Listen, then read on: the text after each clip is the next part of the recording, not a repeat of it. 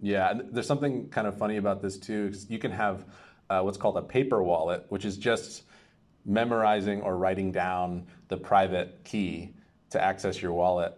And so a lot of people opt for this, and they like have it represented as a mnemonic phrase rather than like a string of characters. So you can have like, I don't know the number. I think it's like 16 or 20 words, possum, Antarctica, road, whatever, whatever. And if you memorize that, that serves as your private key. And so you can log in anywhere with this and then, access your funds.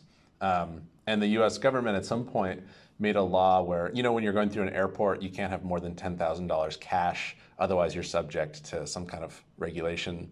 And so they also wrote into the legislation cryptocurrency. So you also can't be transporting $10,000 in crypto, but it's kind of hilarious because it's impossible for them to enforce this. You're like, at the very worst possibility, they find a USB, in your suitcase that says $20,000 of Bitcoin on it, and then they say, okay, we need to see this. And then you're like, well, shucks, I forgot the password.